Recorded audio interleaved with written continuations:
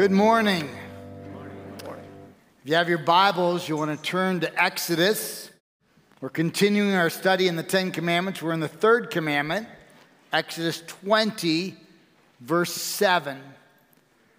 I'm going to lead us in prayer, and as I do, I'm going to pray for a church called You Flourish. It's a church that Highland supports, and actually today is their grand opening.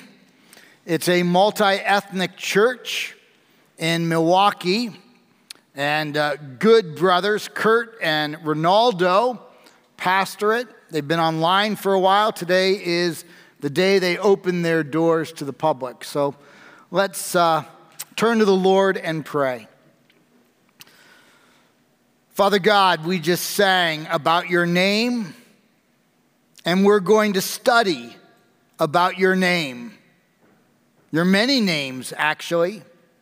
Speak to us, encourage our hearts, challenge us to think of your names as representative of your persona. Father, as we gather, we think of sisters and brothers who will gather at You Flourish Church today in Milwaukee. We think of Kurt and Ronaldo as they minister to some people they know and some they do not. Father, they desire a multi-ethnic church in the midst of a multi-ethnic neighborhood. And we ask, Father, that you would do mighty things in this congregation for that community, that many would come to know your Son as Savior and Lord.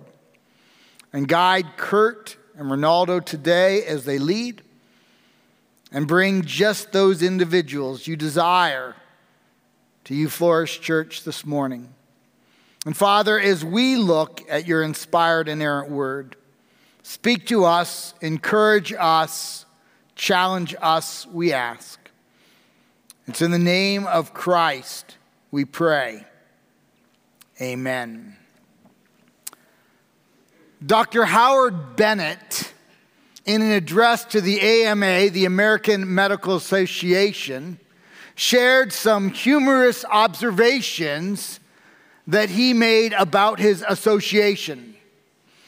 He discovered that 20 doctors had the last name of Needle or Probe.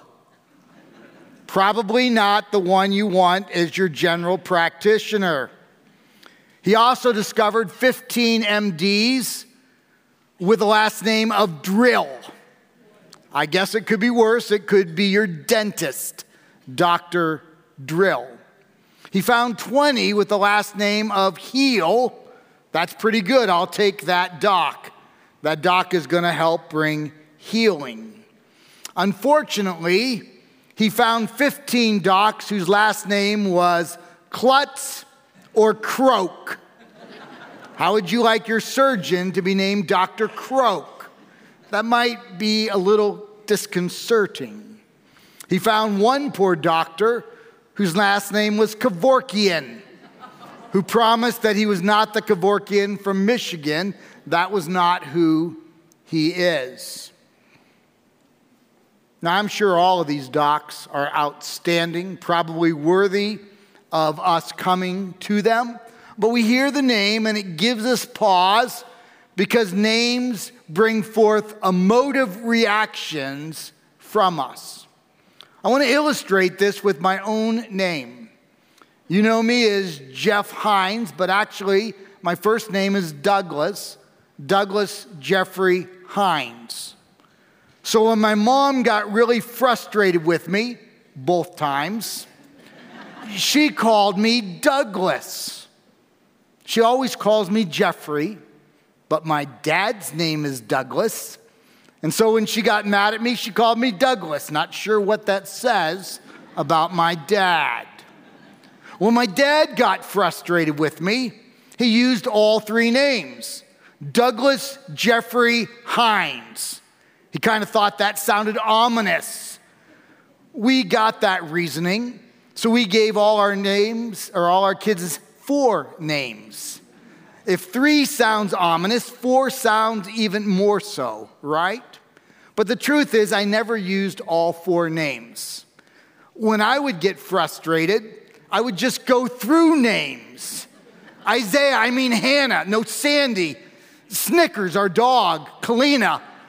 And the more names I went through, it kind of spoke to where my gray matter is, but also my level of frustration.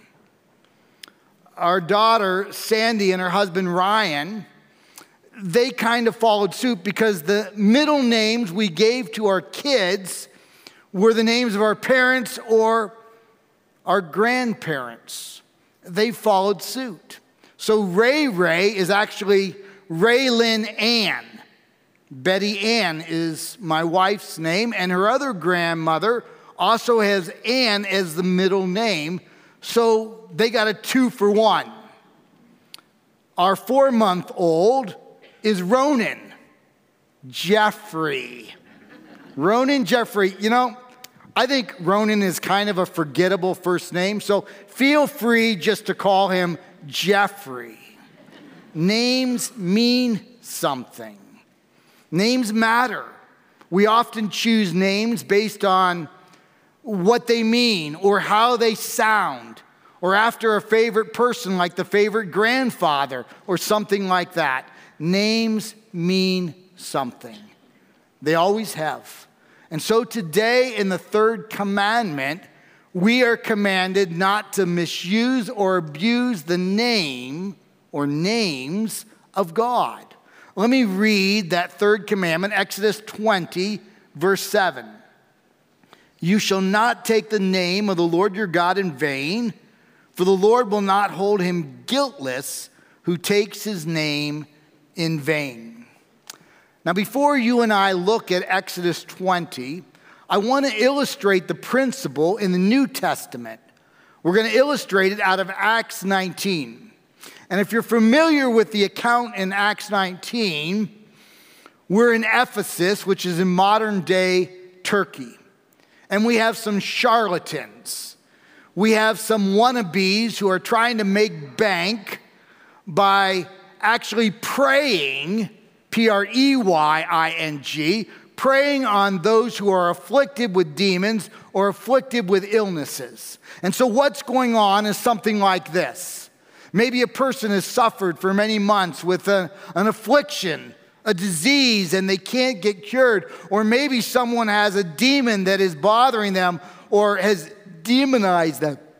And so what happens is they would go to these individuals, these charlatans, they would pay an exorbitant fee, and the charlatan would do some kind of incantation, and the check would be cashed, and a few hours later, the afflicted person would realize they weren't cured. The demonized would realize the demon was still afflicting them. And so they'd go back, and the charlatan would essentially say, look, if you had faith, then it would have taken. But obviously, I did what was right. You lack faith, so I can't help you. Now, that's a problem in ancient Israel, as it has been from time to time in the United States as well. Because we have some charlatan faith healers who, for exorbitant fees, will bring some kind of affliction and cast it out, but it's not really that way. It's kind of a sleight in hand. It's a dog and pony show, and then they blame the individual who is not healed for the lack that they are not healed. Well, if you know the account, we have 7 charlatans. They're actually the 7 sons of a high priest, or at least a chief priest, named Sceva. We'll call them the charlatan 7. And they've been claiming to cast out demons. They've been claiming to remove sicknesses and afflictions for some time. Probably nothing authentic has ever happened, but they're making bank off of it. And then Paul moves into town. And Paul really does, empowered by God's Spirit, bring healing. Paul really does, empowered by God's Spirit, cast out demons. Let me read just a little bit of the text. I'm in Acts 19. I'll read verses 11 and 12. And God was doing extraordinary miracles by the hand of Paul. And the sick had disease that left them. And the evil spirits came out of them. Incredible. Miracles were being done in the name of the Lord. Now the charlatans 7, they've observed Paul. They don't understand what's going on. We know that Paul can't really heal. Paul can't really cast out unless God's Spirit works through Paul. So we know the real source is the power of God, not the power of Paul. But they can't figure that out, and they're kind of observing Paul. And the common denominator, whenever Paul acts, is he does it in the name of Jesus. And so they think to themselves, maybe this is the key. This is the way to really make bank. I'll cast out demons. I'll heal the afflicted in the name of Jesus. And so as time goes on, somebody who really is demonized comes to them. And in the name of Jesus, they seek to cast out the demon. And you remember what the text says. The demon speaks to them. And the demon says, Jesus I know, Paul I acknowledge, but who are you? You're using God's name, but you don't know God. You're using God's name in a vain fashion because you don't know who he is. You don't know what you're doing. And do you remember the next act? The demon beats them. They are beaten. The 7 sons of Sceva are beaten by the demon. What happens? Well, it's actually the fulfillment of Exodus 27. You shall not take the name of the Lord your God in vain, for the Lord will not hold him guiltless who takes his name in vain. And so in this case, God actually uses the demon to do his work because even the devil obeys the Lord and uses the demon to do his bidding. You remember the rest of the account. The people in Turkey are so moved. They've actually seen a work by God, a powerful work by God, that they're turning from their sin, repenting, confessing their sin. And then the next thing we have is a bunch of people who have engaged in the occult. They're bringing their books of horoscopes. They're bringing their books of zodiac. They're bringing their books of incantations. And they're putting them in a pile and they're setting it on fire. It's the first book burning in history that we know about. And 50,000 drachmas of silver go up in flames. A drachma is a day's worth of wages for an average worker. We have 50,000 days worth of work of the occult being destroyed because now they've seen the real thing. They've seen a work of God. What does the text say? Do not take the Lord's name in vain, for surely God will hold us not guiltless if we take his name in vain. We need to have the highest regard for the name or names. There's 300 of them. 300 names of God, each of which speak to a characteristic of who God is. I want to illustrate this out of Jewish history. The most learned people of their day were the scribes. The scribes were very educated, and they were charged with taking the ancient manuscripts and copying them. And then when they were done with an original, it was actually destroyed, so you had a new copy. And you remember how they would go letter by letter by letter, right to left, and when they were done with a book, let's say Genesis, 50 chapters, there's about 8 chapters per scroll, so maybe 7 scrolls for the book of Genesis, and you count from the first letter to the middle, and if you got the wrong letter, they burn your work. Or they go from the last letter to the middle, and if you got the letter wrong, they burn your work. and took an incredibly disciplined and learned individual. And that's how God transmitted his scriptures. Well, these individuals were so concerned with the name of God, especially the most sacred name. We pronounce it Yahweh. They would call it the tetragrammaton in Greek, 4-letter word. Almost every Hebrew word has 3 letters, 3 radicals, 3 consonants.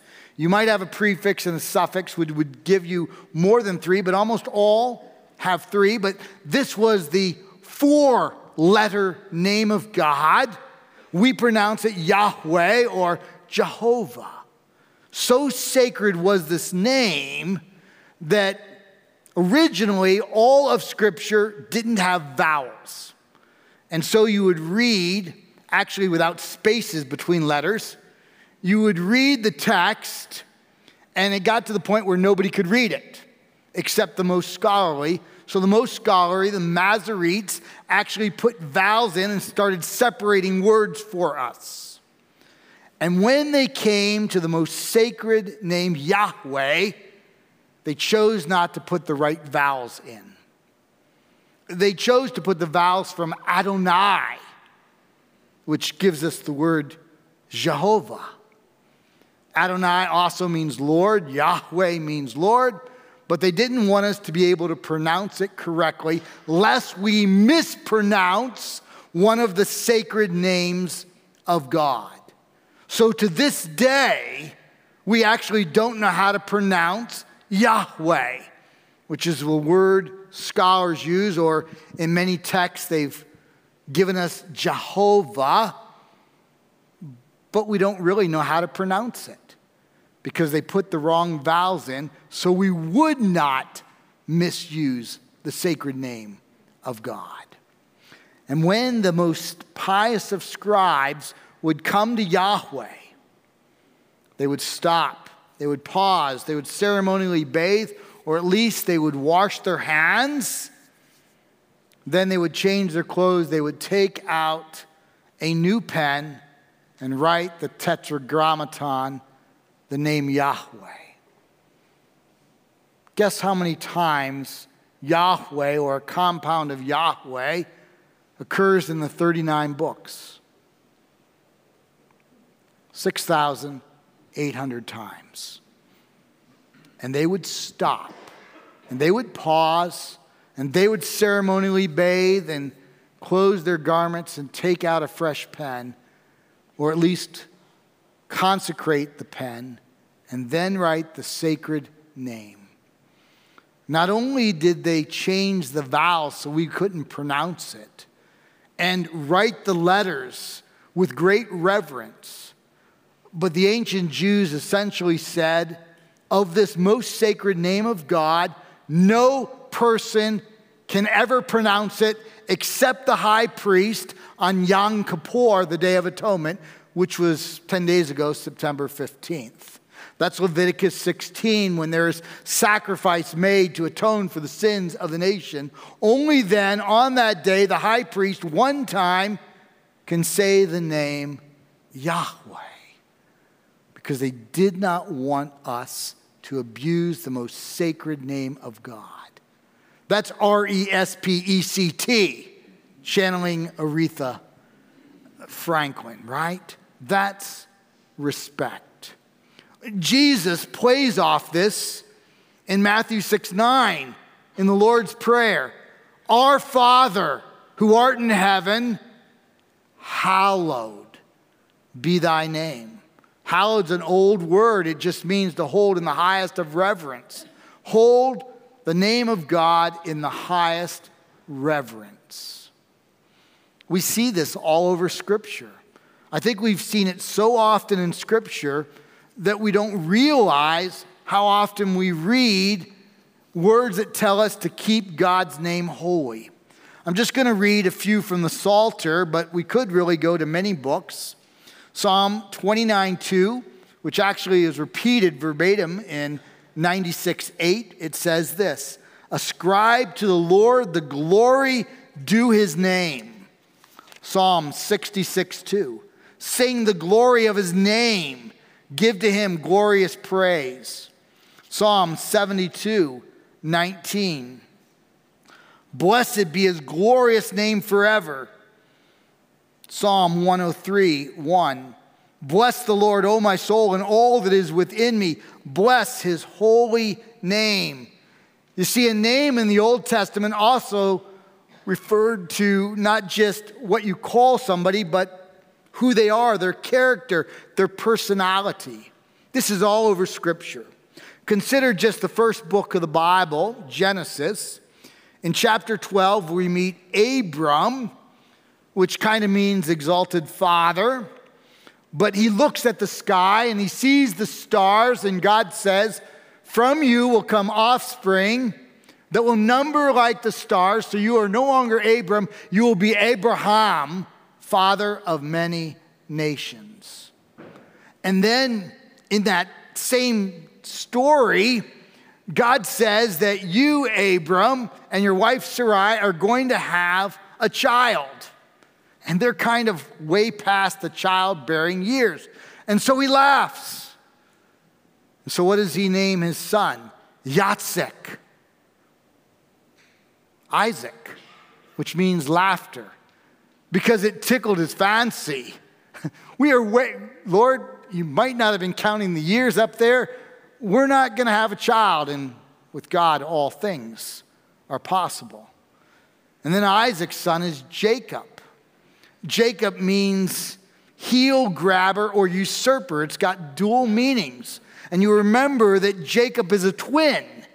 And he's the second one out of the birth canal. And he's found grabbing the heel of his brother Esau. And later, he usurps the birthright of his brother. And the oldest son in the Old Testament gets a double portion of the inheritance.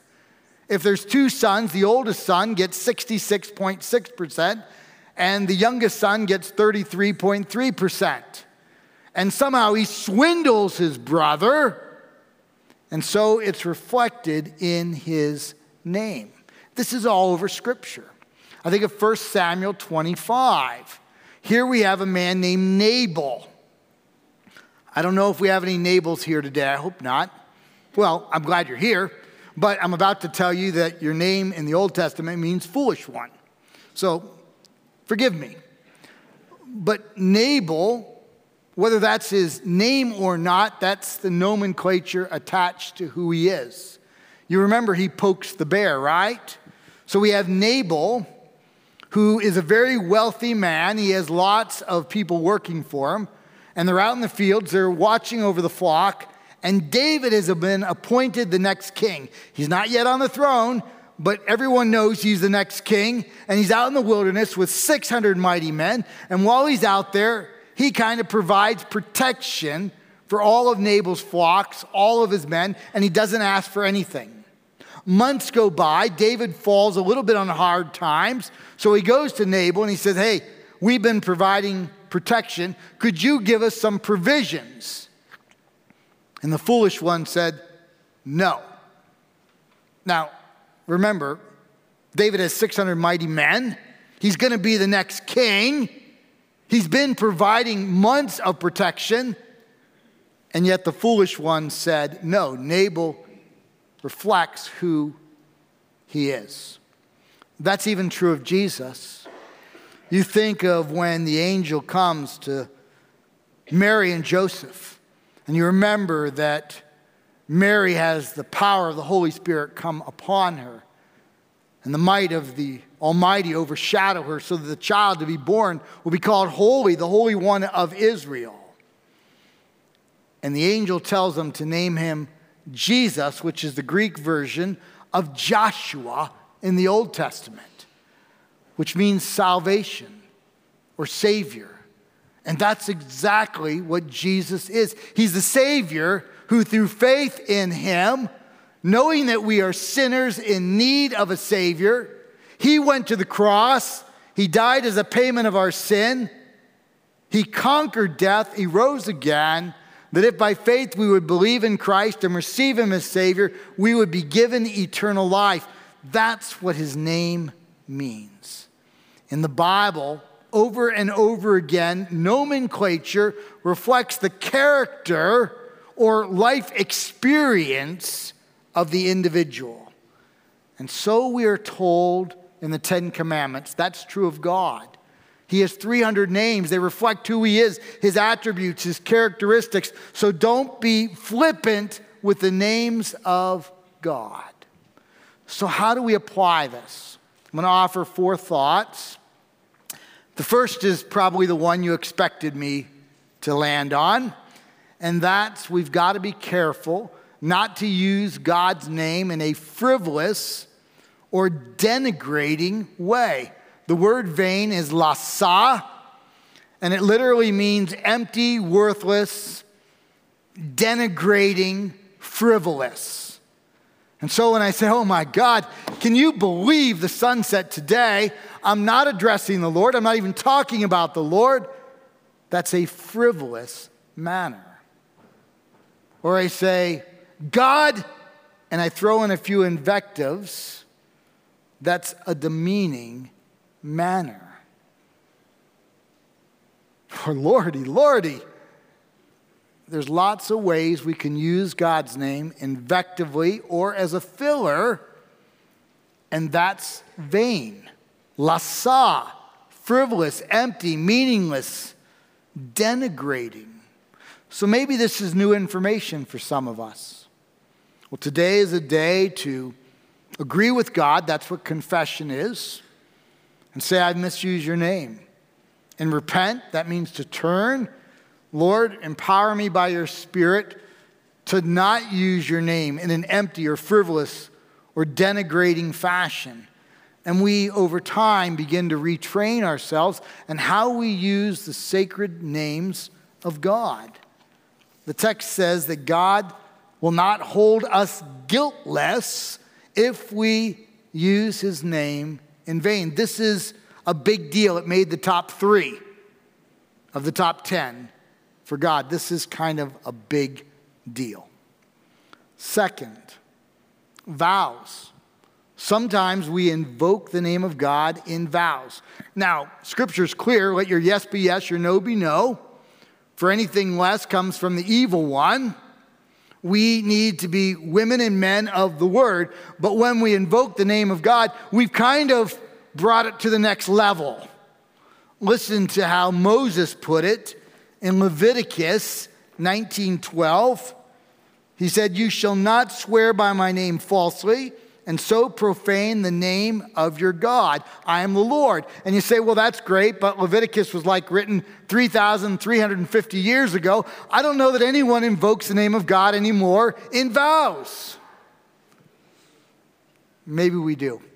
Betty Ann and I did on June 6, 1987, when I, Jeff, take thee, Betty Ann, to be my lawful wedded wife, to have and to hold from this day forward, for better or for worse, for richer or for poorer, in sickness and in health, forsaking all others, according to God's holy ordinance, I pledge to thee in marriage. What have I said? I said, before the Lord, I pledge to thee in marriage. If you've had any sort of traditional vow in your wedding, you probably invoked the name of God. This is just one of several reasons why whatever marriage you are in or will be in, if you're not yet married, you work at it, you invest in it, you pray for it, you make that marriage the priority. Yes, there are a couple concessions to an innocent spouse if one is married to someone who violates the marriage bond. There's adultery, Matthew 5:19. The innocent spouse is given a concession, a permissive concession to leave the marriage if somebody commits adultery. And it actually makes sense because you really shouldn't read Matthew 5:19 without 1 Corinthians 6. And in 1 Corinthians 6, it says, if a man joins himself to a prostitute, he becomes one with her. What is marriage? Marriage is the oneness of a husband and wife. But if someone steps outside the marriage, they actually break the oneness and they create a new oneness. And so in that situation, God says that the innocent spouse permissively could leave the marriage.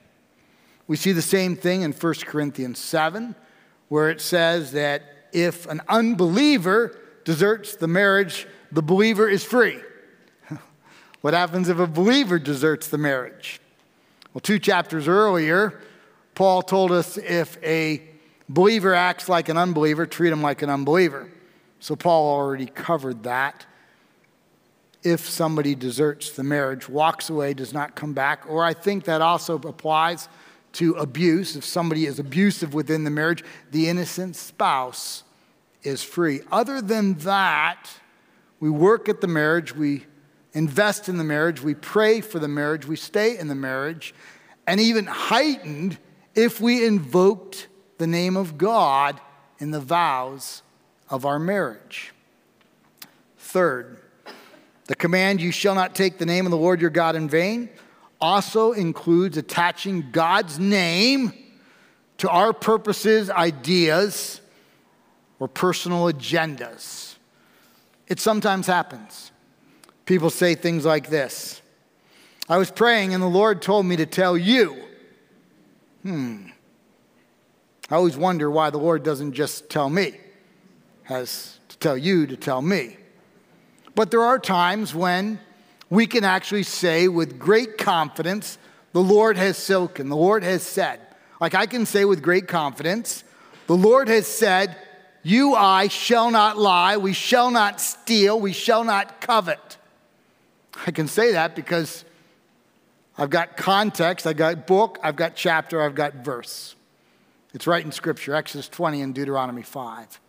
But there's other times when God speaks to our heart an impression.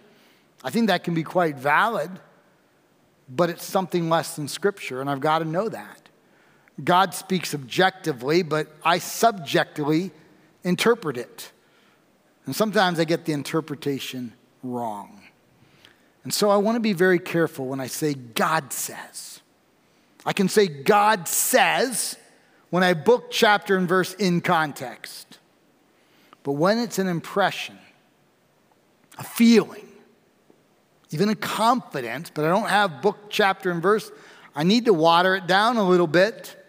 I need to say something like, "I think God is leading in this direction." Because there's a little less than certainty. The Bible alone is certain. The impressions, if I always got them right, they would be certain, but I don't because I'm a subjective being. I might illustrate it this way.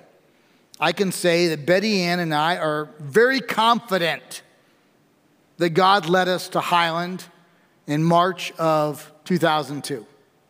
I could say that I think we have about 98% certainty that God led us here. This is where God wants us to be.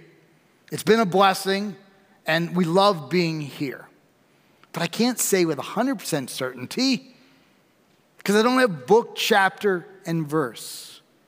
And so when we invoke the name of God, we need to be careful. We need to be careful that if we're really invoking the name of God, we have the certainty of God. Finally, the positive side of the third commandment is worship.